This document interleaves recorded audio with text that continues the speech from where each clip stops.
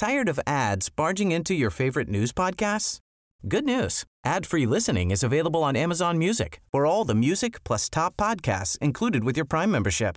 Stay up to date on everything newsworthy by downloading the Amazon Music app for free or go to amazon.com/news ad free. That's amazon.com/news ad free to catch up on the latest episodes without the ads. Finding your perfect home was hard, but thanks to Burrow, furnishing it has never been easier.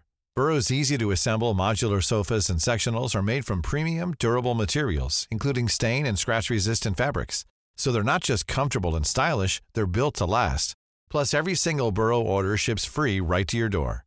Right now, get 15% off your first order at burrow.com/ACAST. That's 15% off at burrow.com/ACAST. This is The Guardian.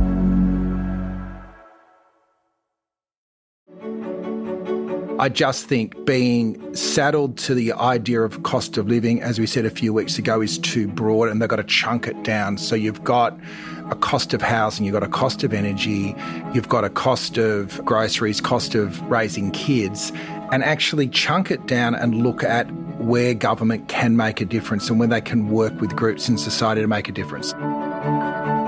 Hello, lovely potters. Welcome to the show. You are with Katharine Murphy. I'm political editor of Guardian Australia. And with me down the line from Sydney is the ever wonderful Peter Lewis, the Executive Director of Essential Media. Hello, Peter. Hello, Katharine. I've never seen you with reindeer ears on before. It's strangely becoming. Merry Christmas. I just want to stress, for the benefit of the listeners, that they are imaginary reindeer ears that Peter Lewis is seeing on my head. Which you promised to dress up. I did in a spiritual way. Okay. Rather on than the inside, you're covered in tinsel. Exactly. Adorned. Always.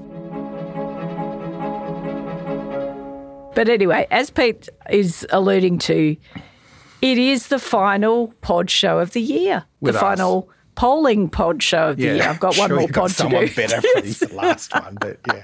No, I've got one more pod to do, yes. The final show about polling for the year. It is Christmas very shortly. I can't quite believe we've made it, but we have almost at least. And Christmas cheer will shortly be flowing throughout the land, except our poll this week suggests that Christmas cheer is not really in abundance for a whole range of reasons, and obviously I'm not making light of those reasons. It's been a really difficult year for so many people, and it's been a harder year, I think our numbers show this, Peter, than a lot of Australians expected. It's panned out a bit worse than people were braced for. And also our numbers tell us that people think next year's not going to be too crash hot as well. So let's dive in and let's start with the cause of a lot of people's unhappiness, which is the sustained cost of living pressure that people are facing.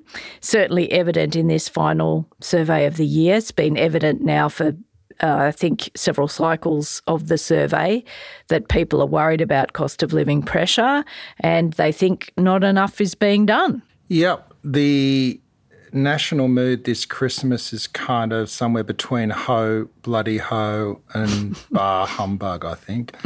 We've got a few numbers to throw at you. Reflections on 2023. Was it worse than I expected? Half the people say that. Only 13% thought it would exceed, and it had a pretty low base. They think next year is going to be worse, as you said. 32 think it'll be worse than a bad year. And you're right, driving that, 79% think energy prices are going to be higher next year, grocery prices 73, housing prices 68, interest rates 59. And the only things that people don't see going up are wages.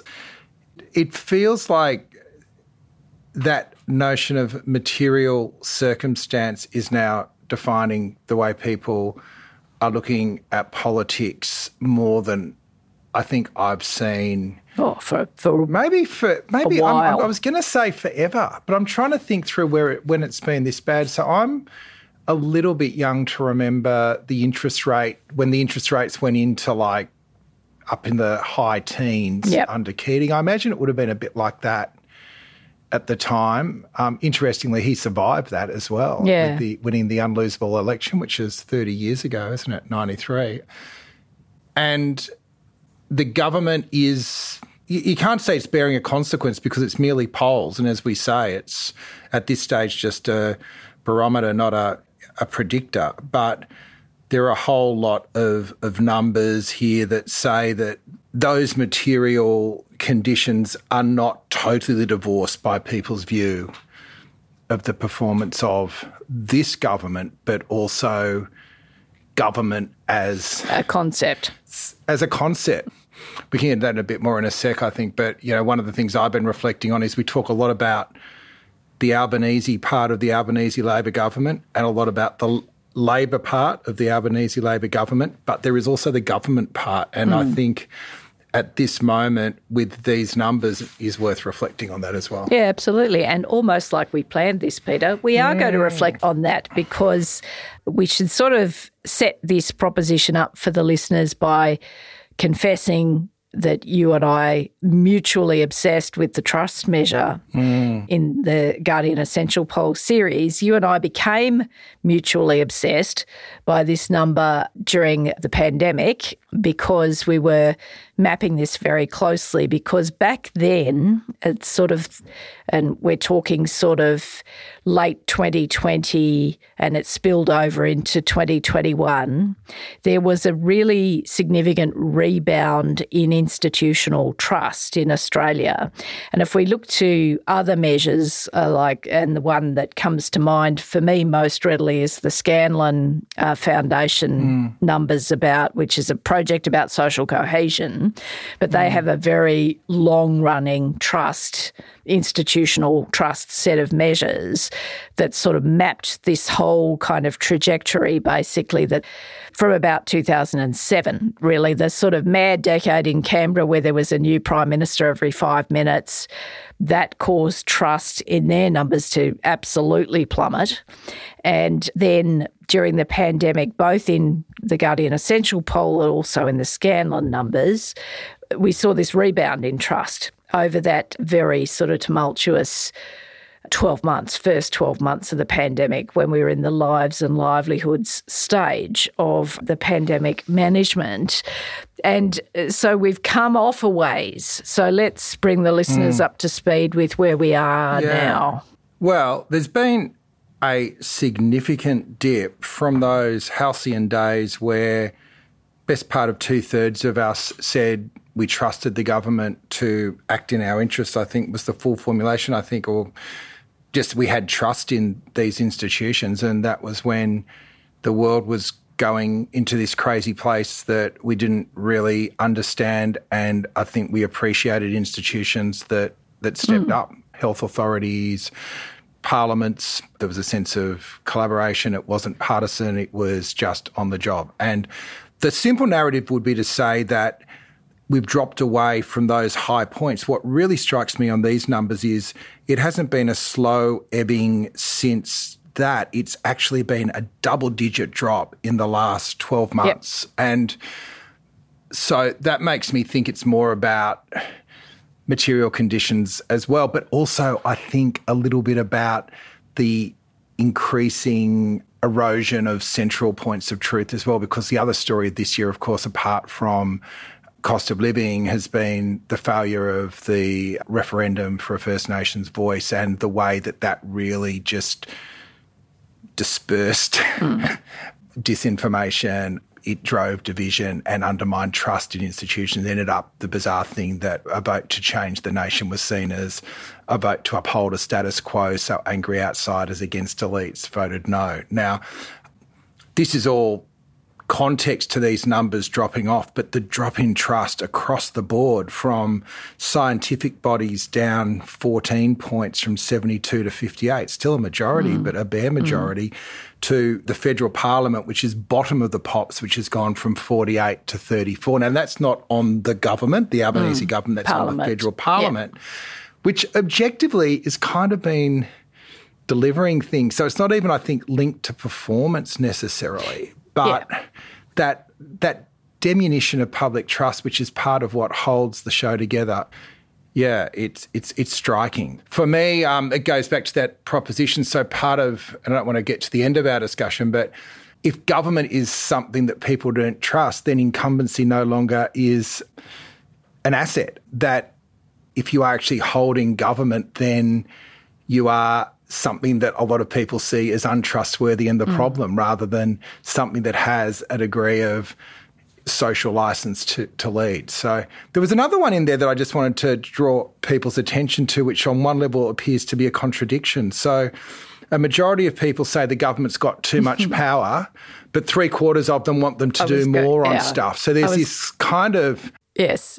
Sorry, I might have jumped No, the gun you didn't here. at That's all. weird, isn't it? I was going to put that to you, actually. It's sort of in this segment of the conversation, because it struck me too. We're clearly in two minds, because at one level we've got 51% of us think the government's got too much power. At another level, close to 80% of us want governments to do more. So it's a bit of a conundrum. But I think the conundrum leads back to your point, Peter, which is that how we are feeling about life and our material circumstances at the moment is bleeding into our perceptions of all kinds of things, including these institutions that we're talking about. Because the interesting thing about the fall in institutional trust, as you say, it's double digits for state and federal parliaments.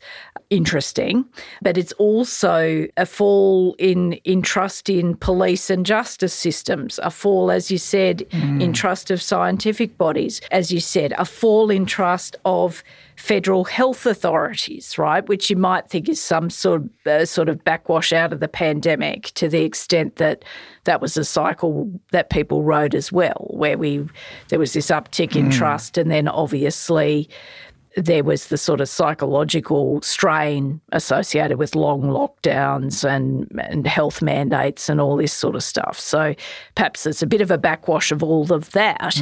But I think, look, we don't know, because obviously we can't see directly into the minds of the 1,000-odd respondents to our poll. But it seems an utterly reasonable supposition to start from the point that we feel bad about our material circumstances and a bit out of control about life, and then disaffection and dissatisfaction then gets projected onto a number of institutions that are very much part of Australian life, I reckon.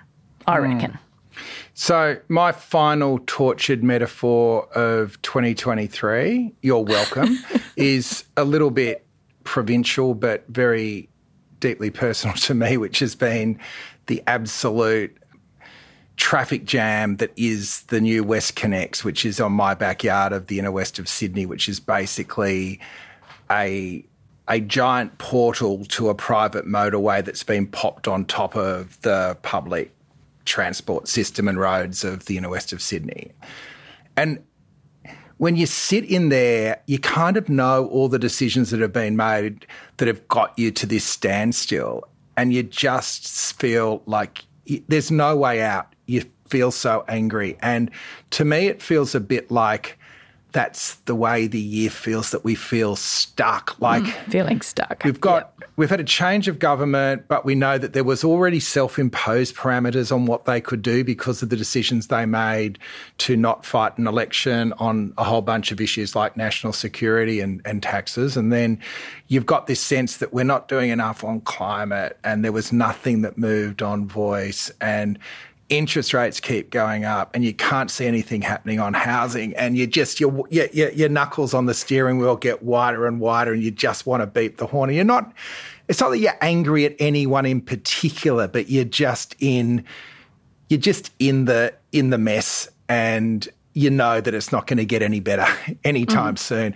And I reckon that feels like, I don't know if I'm projecting too much of my personal experience onto the rest of the nation, but it made me feel like I could understand why all these numbers are sitting where they are. It spoke to you, yeah. Well, obviously this logjam is given given that it's been the subject of quite a lot of coverage, and obviously I know that part of Sydney very well, so yeah, it would be annoying. But yeah, I totally get where you're going with that people feel stuck in events that are outside their control, that are bigger than them, outside their capacity to influence, possibly angry at institutions for institutions' failure to ameliorate these forces or engage with these forces, perhaps. I don't know. Anyway, it's interesting. And almost resenting government can't solve your problems at the same time as you see what they're doing is making it worse. And again, I'm talking about government as a class.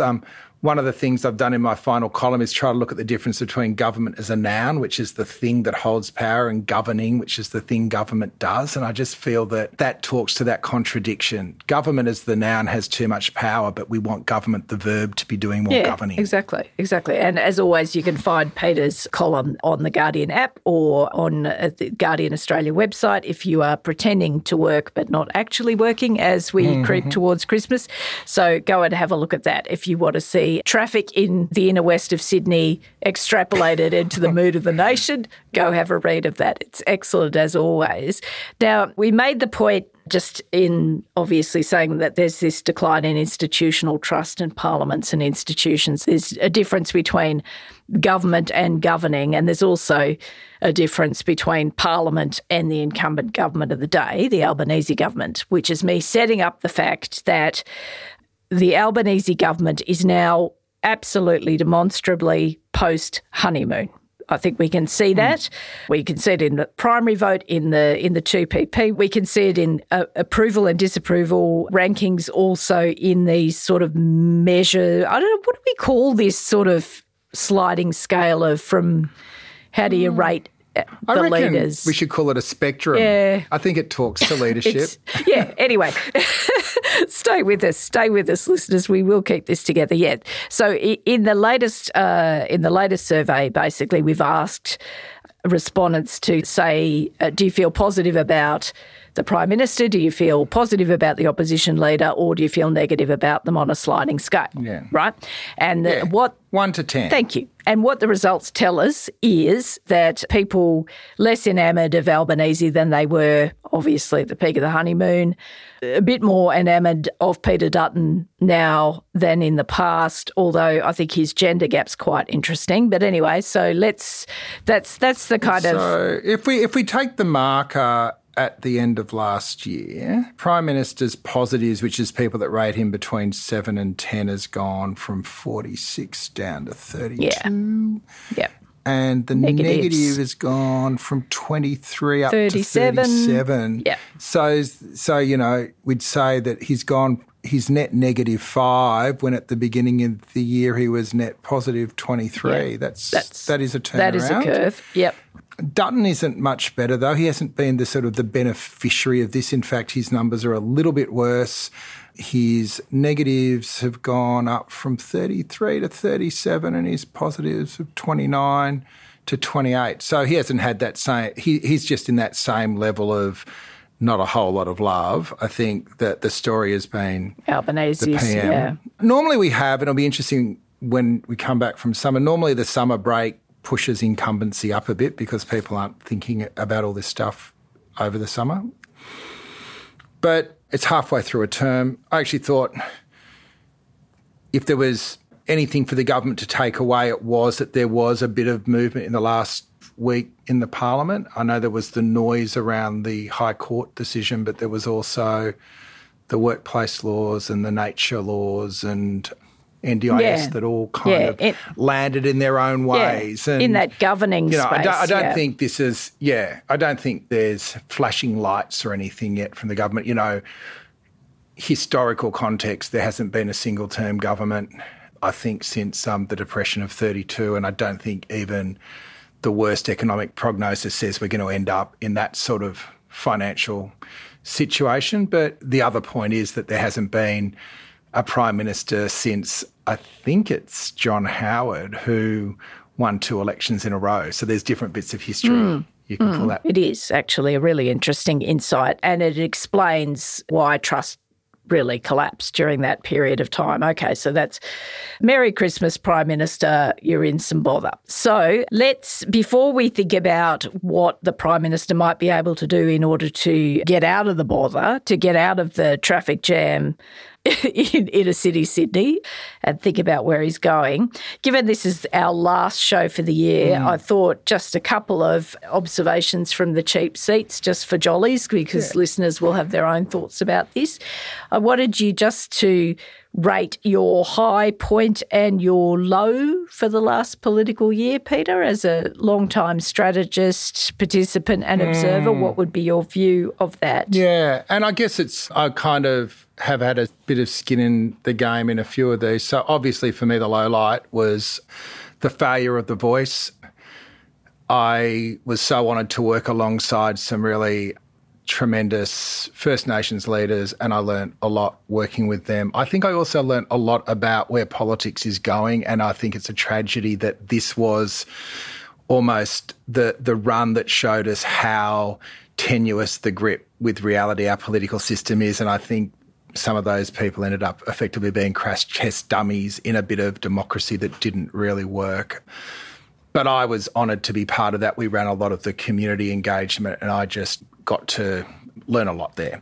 The other one, though, I must say, is I've done a lot of work over decades in disability, and to see the way the NDIS review has been both developed and come forward with what's really a significant macroeconomic reform, like a serious shift in long-term budget projections, but not by cutting, but by allowing people who are both of the disability community and trusted by the disability community to design a scheme that actually can deliver on its purpose but also integrates with other services and has the sign-up of the states. I feel like a lot of what we can learn in doing government better, we learn from people with disability. They're the great innovators in our society. They're the ones that forced governments to put ramps on footpaths so mums in prams and older people with mobility issues could get up on the streets and be mobile as well. And now they're showing us how to do government better. So with both those groups, I've got a lot out of working with them. And I think where the NDIS has landed, and we are doing some work with the review over the next few weeks, even up to Christmas, to roll out some engagement around it. I think that's, for me, been my personal highlight. Yeah, and it was, I wrote a column actually about the NDIS review, which was released last week, and it is, as Peter describes, a sort of example of inclusive policy reshaping. I honestly think that's one of the highest quality pieces of work I've seen for quite some period of time. And it'll be really interesting to see how the governments of Australia rise to the challenge of implementing that really, really constructive, interesting review. What about you, Murph? What is your highlight? Oh, gosh. Okay. Me. All right. Well, what I would say is sort of a highlight just in general terms is that notwithstanding the sort of political position the government finds itself at the end of this year, for me, sitting here for a long period of time as a political journalist and particularly through the decade of insanity, I'm very glad to see the return of a largely orderly, agenda-driven government. To be perfectly honest, it's such a relief because I feel like I've been hostage to a circus for a very long period of time. And so I don't feel that anymore, even though obviously I don't also argue that things are being done perfectly, so ticks for that. And that has included some action on a number of fronts, including a big step on the transformation of the energy system in Australia, or a roadmap for that, which is actually really important. That's probably one of the most important sort of policy developments in that space for a decade, and we've seen that over the last month or two, so that's sort of been good. And my low, won't surprise Peter, is also the defeat of The Voice, largely because of how we got to that landing point. It was a difficult campaign to cover because it was sort of like a constant battle against overstatement and misinformation, and it ultimately was a battle that we lost. We in my profession lost. I'm just going to be honest about that. Yeah, it totally exposed issues around the whole ecosystem of media, politics, the digital platforms, and I think make all of us wonder how much we're players and how much we're being played sometimes, right? Yeah, absolutely. So it wasn't, you'd have to say it's not a high point. Just quickly, because we're always on the clock, did you have a standout kind of performer and someone who underwhelmed? Well, I actually had a tight five of non-ministers that I thought made a real contribution. Firstly, Deb O'Neill and Barbara Pocock for exposing the PwC and then taking their inquiry deeper into the Big Four world of consultancy. Like, that is what Senate inquiries should do. I do want to call out both Julian, Lisa and Andrew G, who made significant personal commitments that people on the other side of politics don't need to do for their commitment to First Nations justice.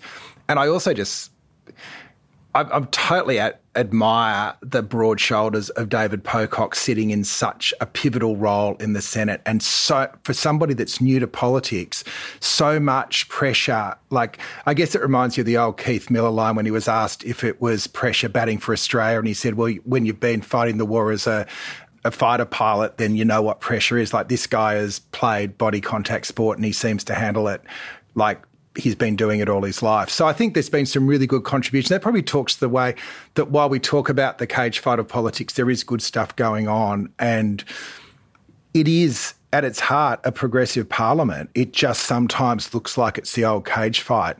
You know, it could be easy to say underperformers. You know, I hated the choices that were made by Dutton and his front bench to derail The Voice, but, you know, that's what they do. So, but I'd prefer to focus on those that made the contribution, I think. Yeah, okay. Well, let's do that, and I'll just do mine quickly before we sort of quickly think about the year ahead. Mine, it was similar, actually, a similar list. I would just add to Lisa and G, and I totally support what you've said about both of them. They were very brave at a time when they could have done something else. I would add Bridget Archer to that list. Indeed. Who also campaigned for The Voice, but more broadly is a person who sticks out her neck constantly on things that she thinks are important and matter to her constituents, and I don't think she does it for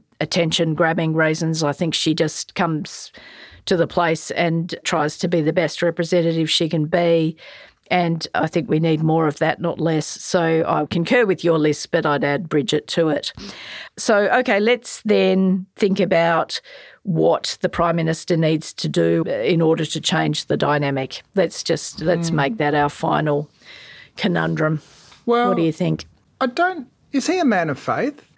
He's a Catholic. Maybe pray. I think, I'm not being flippant there. I think partly interest rates stopping going up and maybe dropping.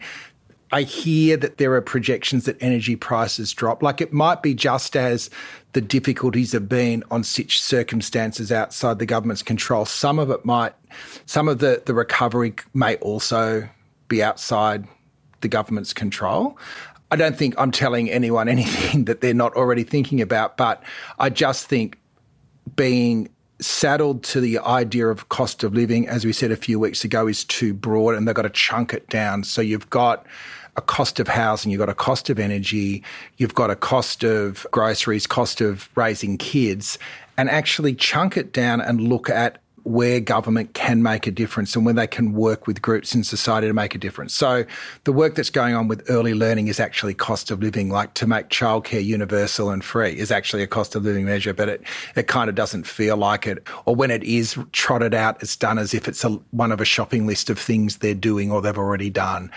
Energy transition is about creating longer-term, cheaper energy, working out a way of mediating the power disparity between those that hold capital and those that are not in the property market. I think that the trick is to think about some of these measures as not even a campaign, but mini challenges. So you chunk it down. You know, when you've got a really big challenge, you chunk it down to little pieces. And I just feel like that's probably the best chance of getting back to where they'd want to be in the run-up to the election, which was probably sort of midway through 2025. On current indications. Okay, so break down the cost of living challenges into sort of distinct entities is how you think things would be. Well, you think that'd be the foundation of a reset, basically. Well, at least it means if we are, like, let's face it, like most people when they're under financial stress are going to talk about things that are in front of them. Retail politics just doesn't mean throwing money at people. It just means explaining it in a language that means something to them. I think it's sort of notable. You know, one of the pluses of this government is that they're very decentralised and ministers are getting about their businesses, and in a political communication sense, it can be a minus because the story's not really being brought together in a way that meets the voters where they're at this point in time. The Prime Minister gives the impression that he's sticking with the game plan that he thought he would implement after the election, and I think the voting public are in a different place now than they were 12 months ago. Can I just do one more bit? Because I don't want to leave it on just breaking it. I think the other thing is there's a sense that government is out there away from people, and how do you bring government back closer to people? And I don't have an easy answer to that, but I think that's the broader challenge in terms of building a cohesive, progressive society. And just for a little ad, if I can, at the end, we really honoured to have launched the Centre of the Public Square with per capita last week, and it's something I'm going to be doing a lot of work on next year, just thinking about ways that we can do this stuff better. Interesting. All right.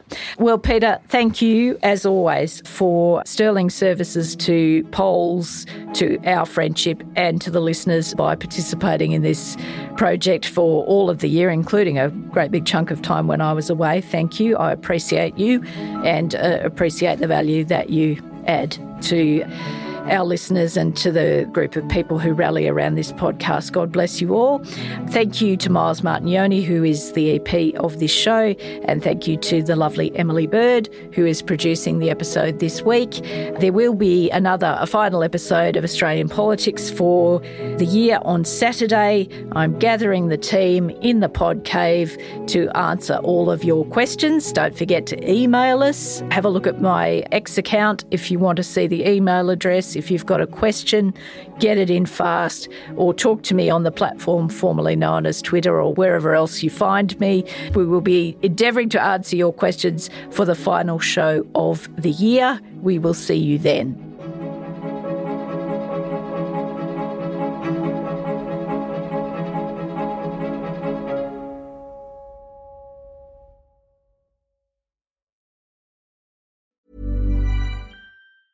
Tired of ads barging into your favorite news podcasts? Good news. Ad-free listening is available on Amazon Music for all the music plus top podcasts included with your Prime membership. Stay up to date on everything newsworthy by downloading the Amazon Music app for free, or go to amazon.com/news ad free. That's amazon.com/news ad free to catch up on the latest episodes without the ads.